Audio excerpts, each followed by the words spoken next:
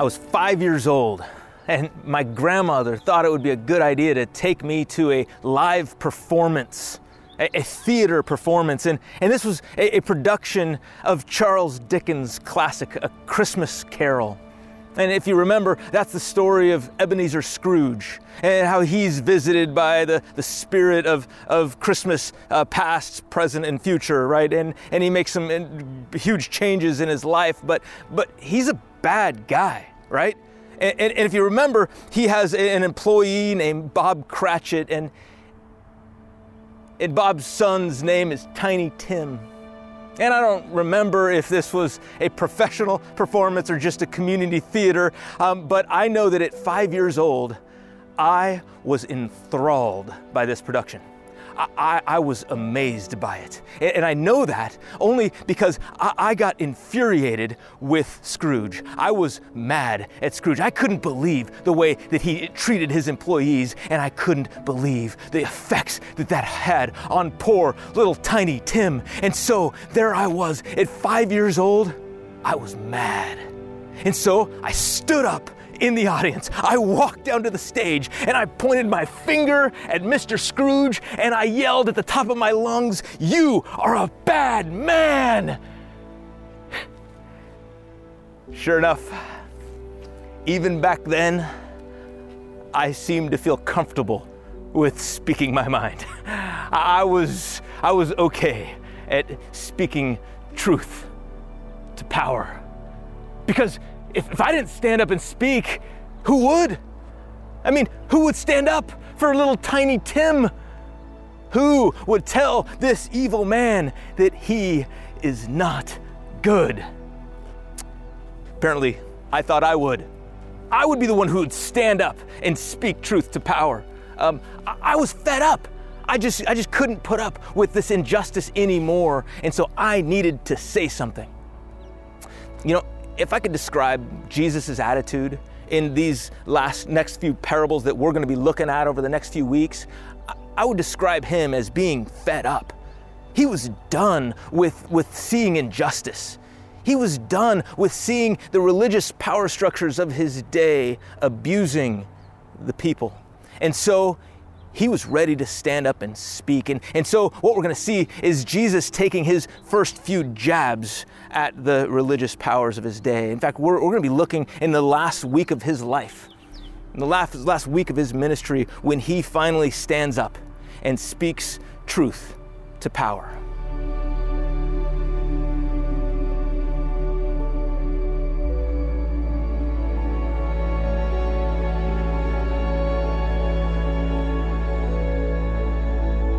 Our passage today is in Matthew 21. I'd love it if you join us there.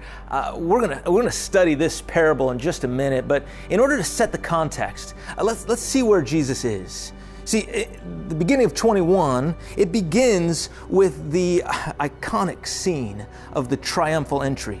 This is where on Sunday, Jesus comes into the temple area. He's ushered into Jerusalem, into the city, and people gather around him. And they're praising his name, Hosanna, to the glory to the King. They're declaring Jesus as King. Then verse 12, the next day, Jesus comes into the temple. And here's where he cleanses the temple. It says that he drove out all who were buying and selling there. He overturned tables. He made the religious leaders really mad. Not only did he make them mad because the people declared him king, but then he goes into their temple and he overturns tables. Where did a guy like this get that kind of authority? The next morning, which would have been a Tuesday, Jesus wakes up, and on his way in back to that very temple, he walks by a fig tree and he curses the fig tree. Okay, these are all symbolic and some of them not so symbolic, but overt actions that have a ton of meaning. That what they're saying is that Jesus is saying, I'm someone with authority. And he's also saying he doesn't like the authority that was being used with the people around him. And so what we have is a situation where the religious leaders are starting to question him. In fact, they don't want to make him mad because the people like him. And so what they do is they question his authority. And that takes place in verse 23. It says that Jesus enters the temple courts. And while he was teaching, the chief priests and the elders of the people came to him. They said, "By what authority are you doing these things?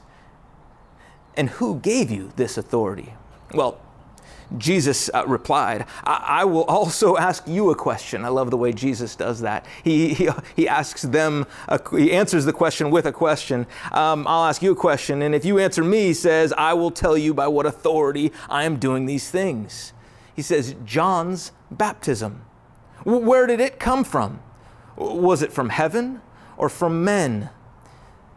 They discussed it amongst themselves and said, if we say from heaven, Jesus, he'll ask us, then why didn't you believe him?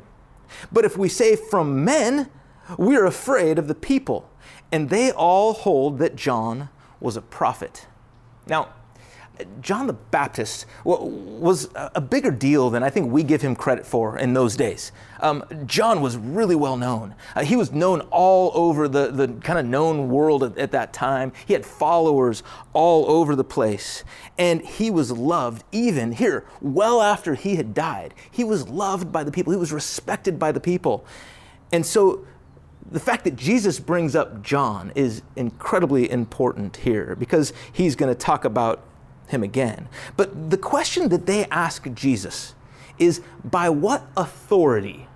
By what authority are you doing these things? By what authority are you coming in as king? By what authority are you turning over tables and disrupting our temple? The word that they use there for authority is exousia. Saying, what kind of exousia do you have? This is a word that means the power of choice, the power to decide. It means liberty or freedom to do as one pleases. It is the authority to make your own decisions, not someone else making the decision for you. In fact, one of the things that people loved about Jesus, Mark verse 1:22 says it this way, that the people were amazed at Jesus' teachings. They were amazed at his teachings because he taught them as one who had exousia. He had authority, not as the teachers of the law. You see, the teachers of the law taught as if the authority came from somewhere else, but Jesus taught as if the authority came from himself, and this was different. So that's why Jesus doesn't quite just answer them with the clear picture saying, hey, I am my own authority. They wouldn't have liked that answer even though that was the truth. Instead, he talks about John the Baptist. He brings that up and then, without a pause, flowing straight out of the question and answer, straight out of Jesus saying, I'm not going to tell you by what authority, what exousia I am doing these things, then he leads right into this parable.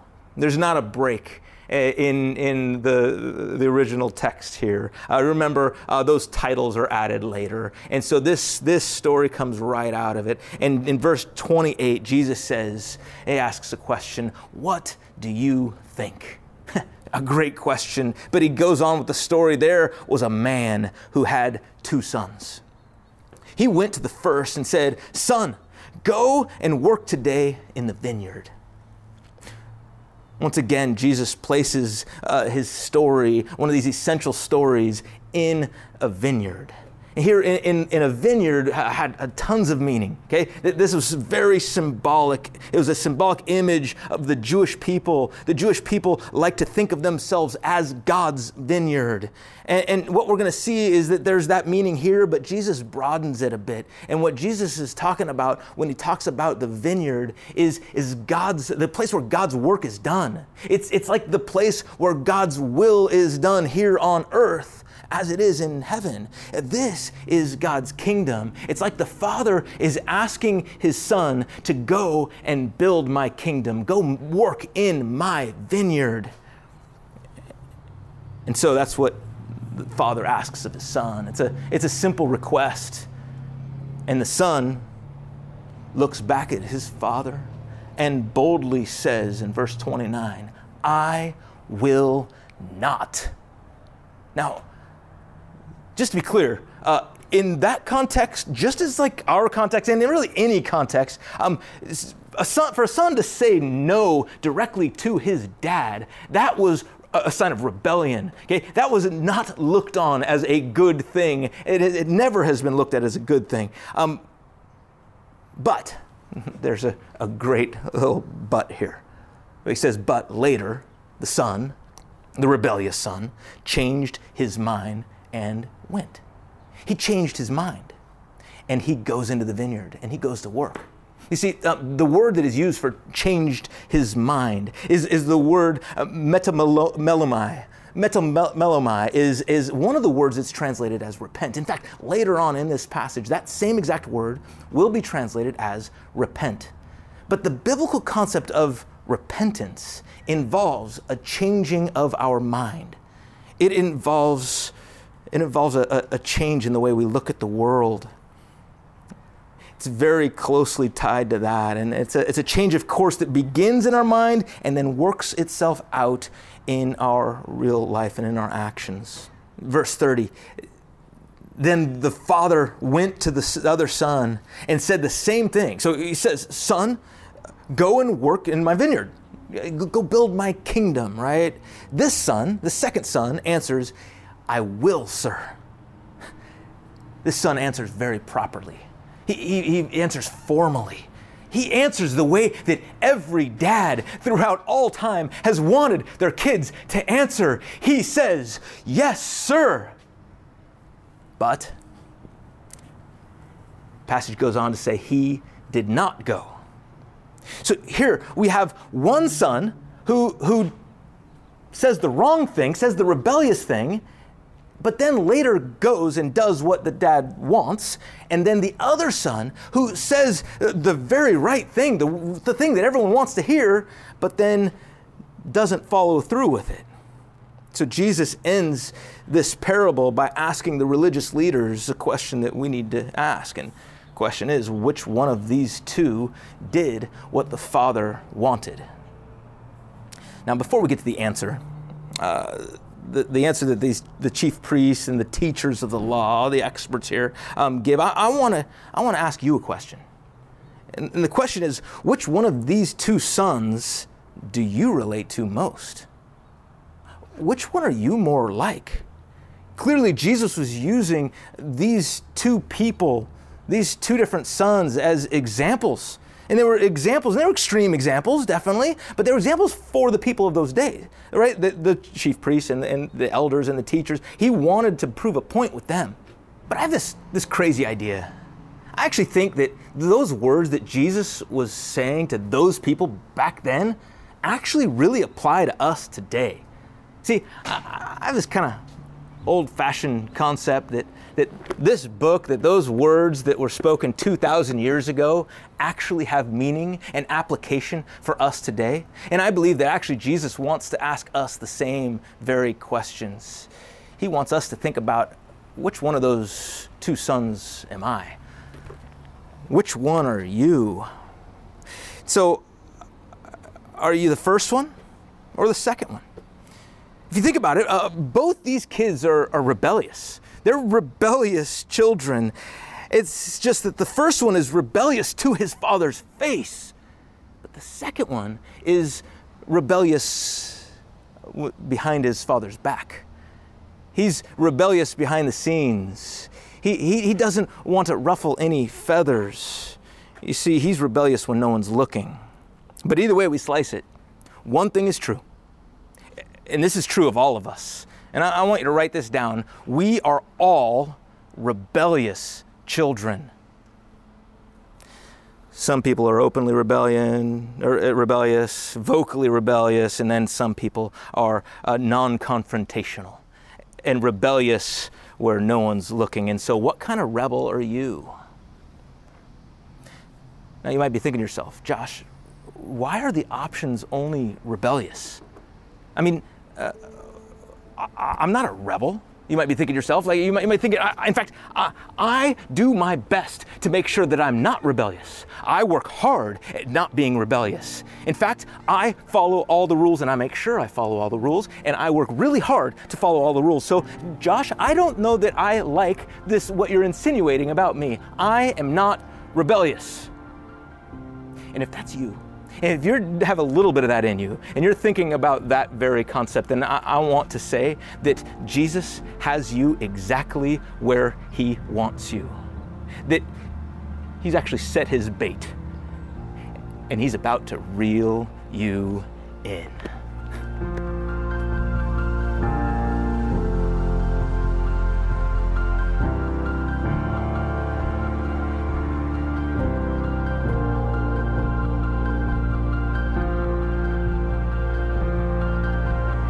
I was retelling this story to someone earlier this week, and as I got to this point in the story, she says, "Oh, wow, that is the difference between me and my brother."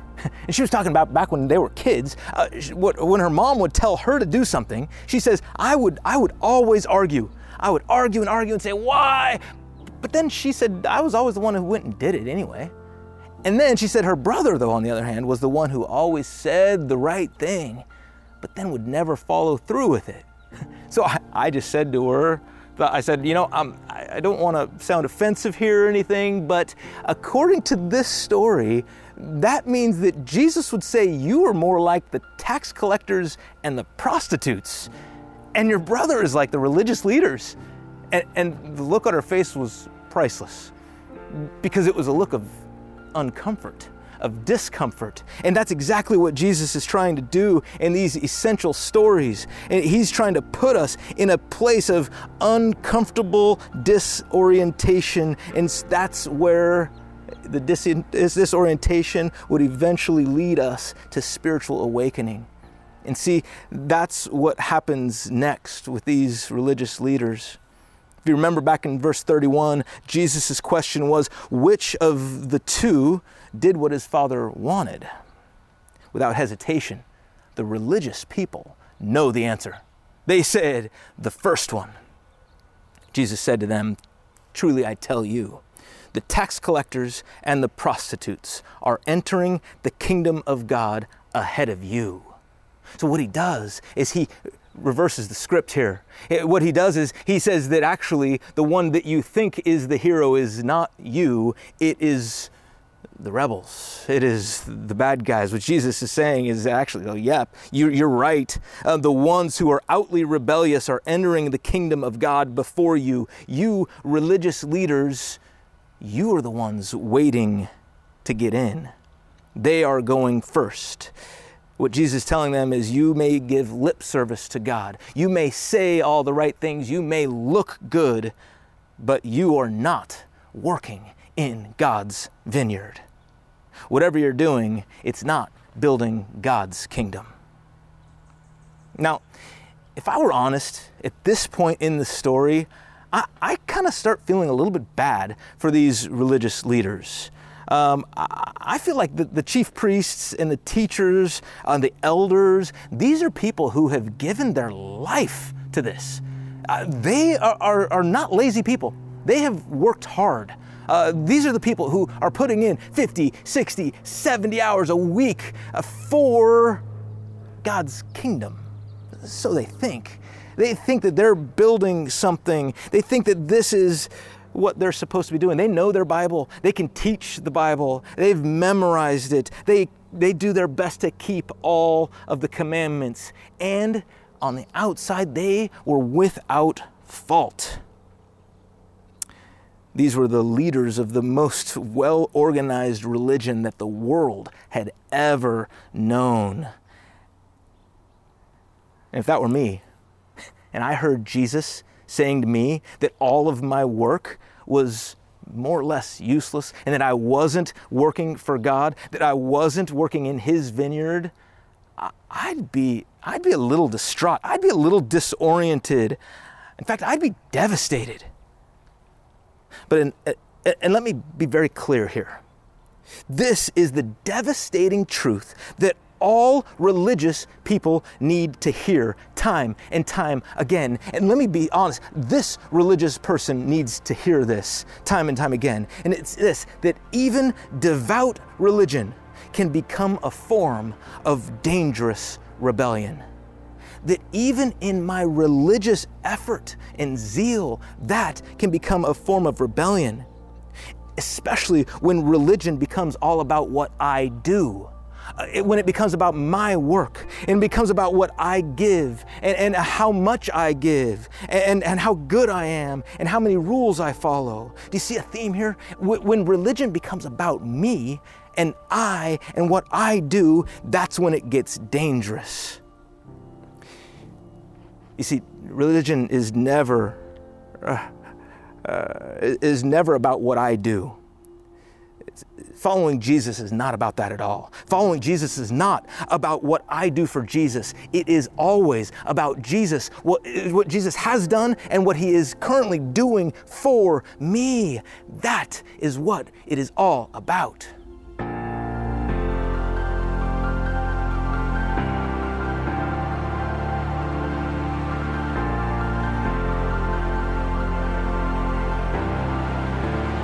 So one of the interpretations of this passage that must be avoided at all costs is the one that says, be like the first son and get to work. As if Jesus is telling this in order to lift up the one son who works and then put down the religious leaders who don't work. That's not what Jesus is saying. Because there's a lot of things that we can say about religious people. Religious people are definitely a lot of things, but lazy is not one of them. Religious people are the ones who work hard. And like I said, these were people who gave their life to this. They earned and strived and tried. They worked hard. And that's what religion is all about. And the point is that even religion, even our work for God, can become rebellious, especially when we see it as if what I do will earn something from God, as if what I do can coerce God to doing what I want, as if I just give this amount, then God will bless me, as if I just do these things, if I follow these commandments, then that's when it'll all work out, and that is not the way it works. That's not what Jesus is saying here.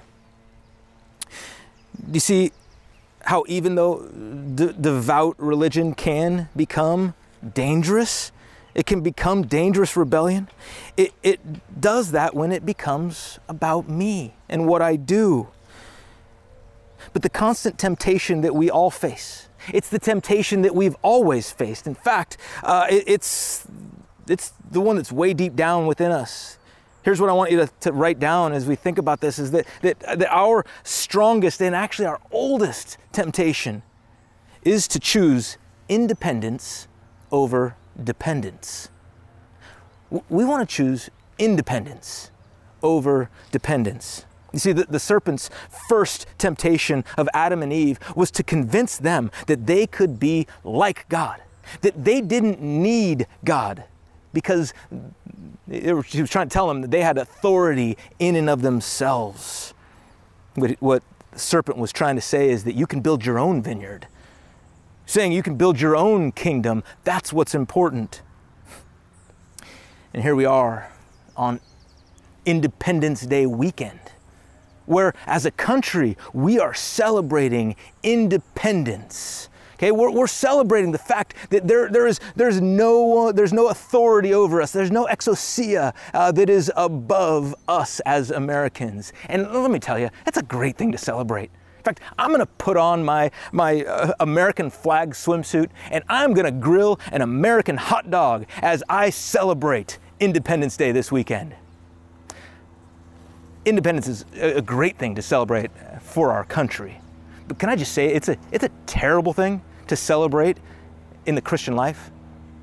In fact, the stance of the Christian life is not one of independence. It's one of dependence. You see, our strongest and oldest temptation is to be independent, is to be without God, to not rely on Him. And the stance of the Christian life is dependence.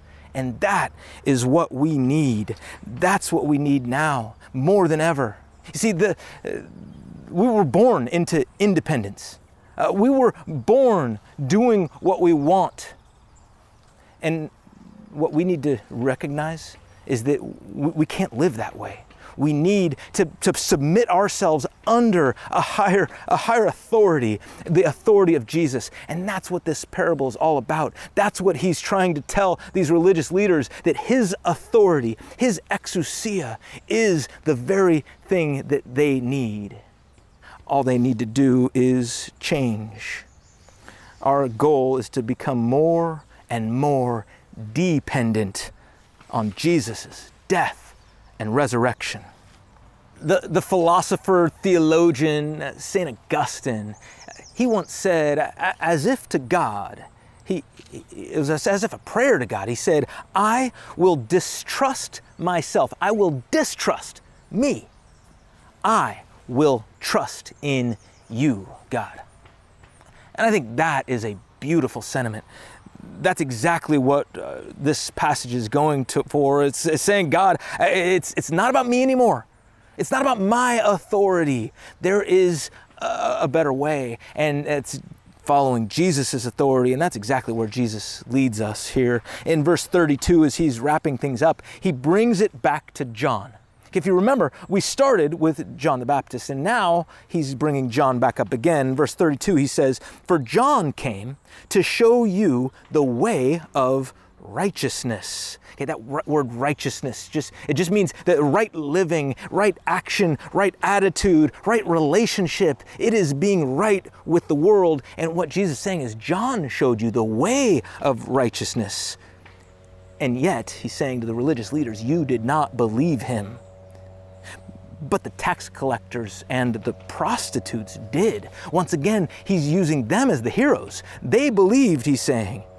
And even after you saw this, even after you saw them believe and them change and them repent and them come to this newfound faith that even then, He says, you did not repent and believe. He's condemning these religious leaders because they missed out on this opportunity. You see, we're born into independence. Our natural bent is to trust ourselves. But the way of righteousness is the way of repentance.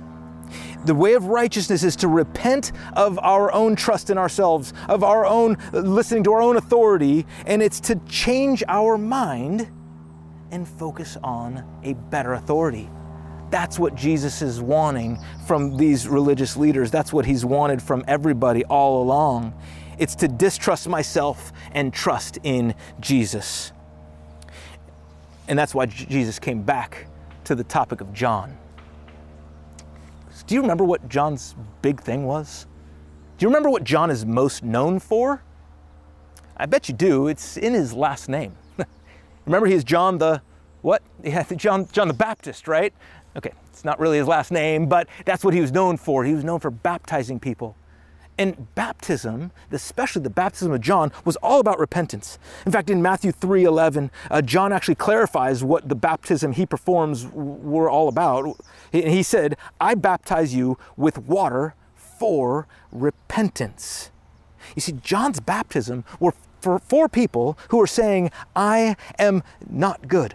I am not living right. I'm not living in the right way, the way of righteousness, and I need to change. I need to change my mind, and then it will change my actions. And see, the symbol of water in baptism was about washing away the filth so that they could be clean again.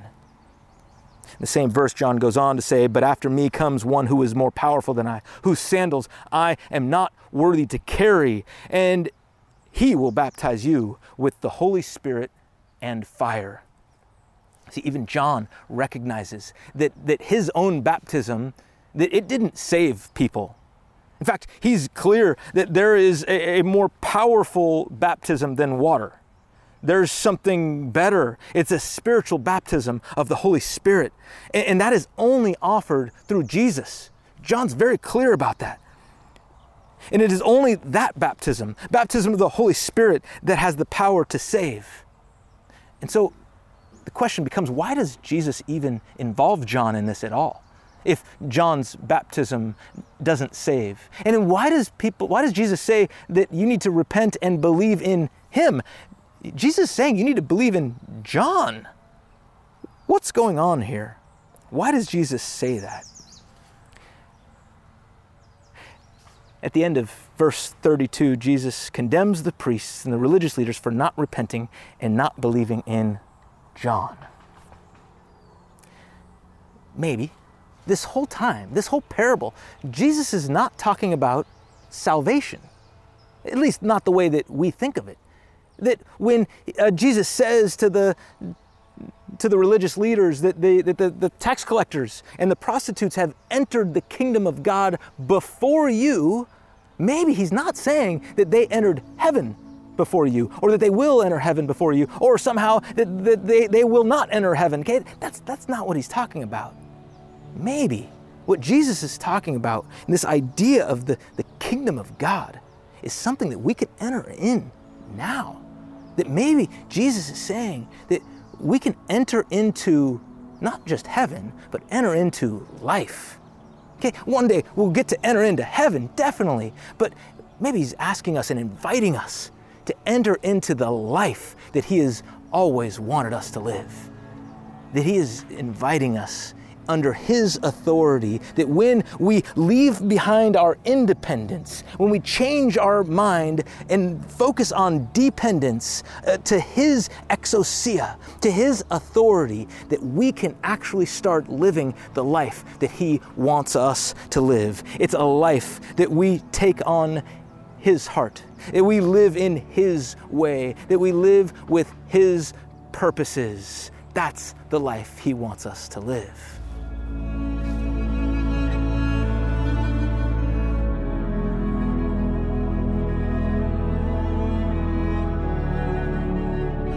However, living in his ways, with his heart, is difficult, especially for children like me that are rebellious, for people like me that is tempted towards independence all the time. And that's why the key feature of the kingdom of God is repentance.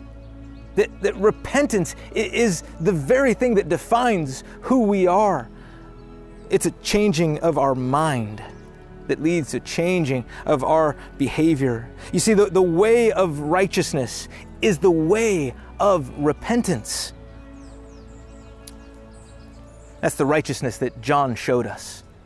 It's the righteousness of change, of repenting, of coming before God and saying, I can't, but you can. You see, the intersection, in a sense, the place where independence becomes dependence is repentance.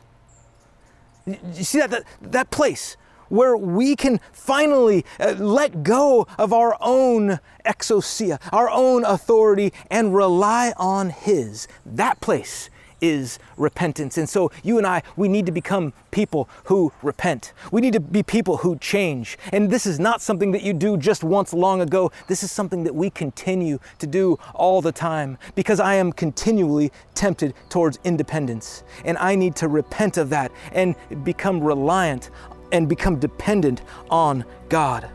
And so let me ask you, is it time? Is it time now, today, on this Independence Weekend, to finally recognize your dependence on our Savior? Maybe it's time to stop working so hard. Maybe it's time to stop earning and to stop trying to build your own kingdom and start focusing on God's vineyard. Because that vineyard is a vineyard that is found through repentance.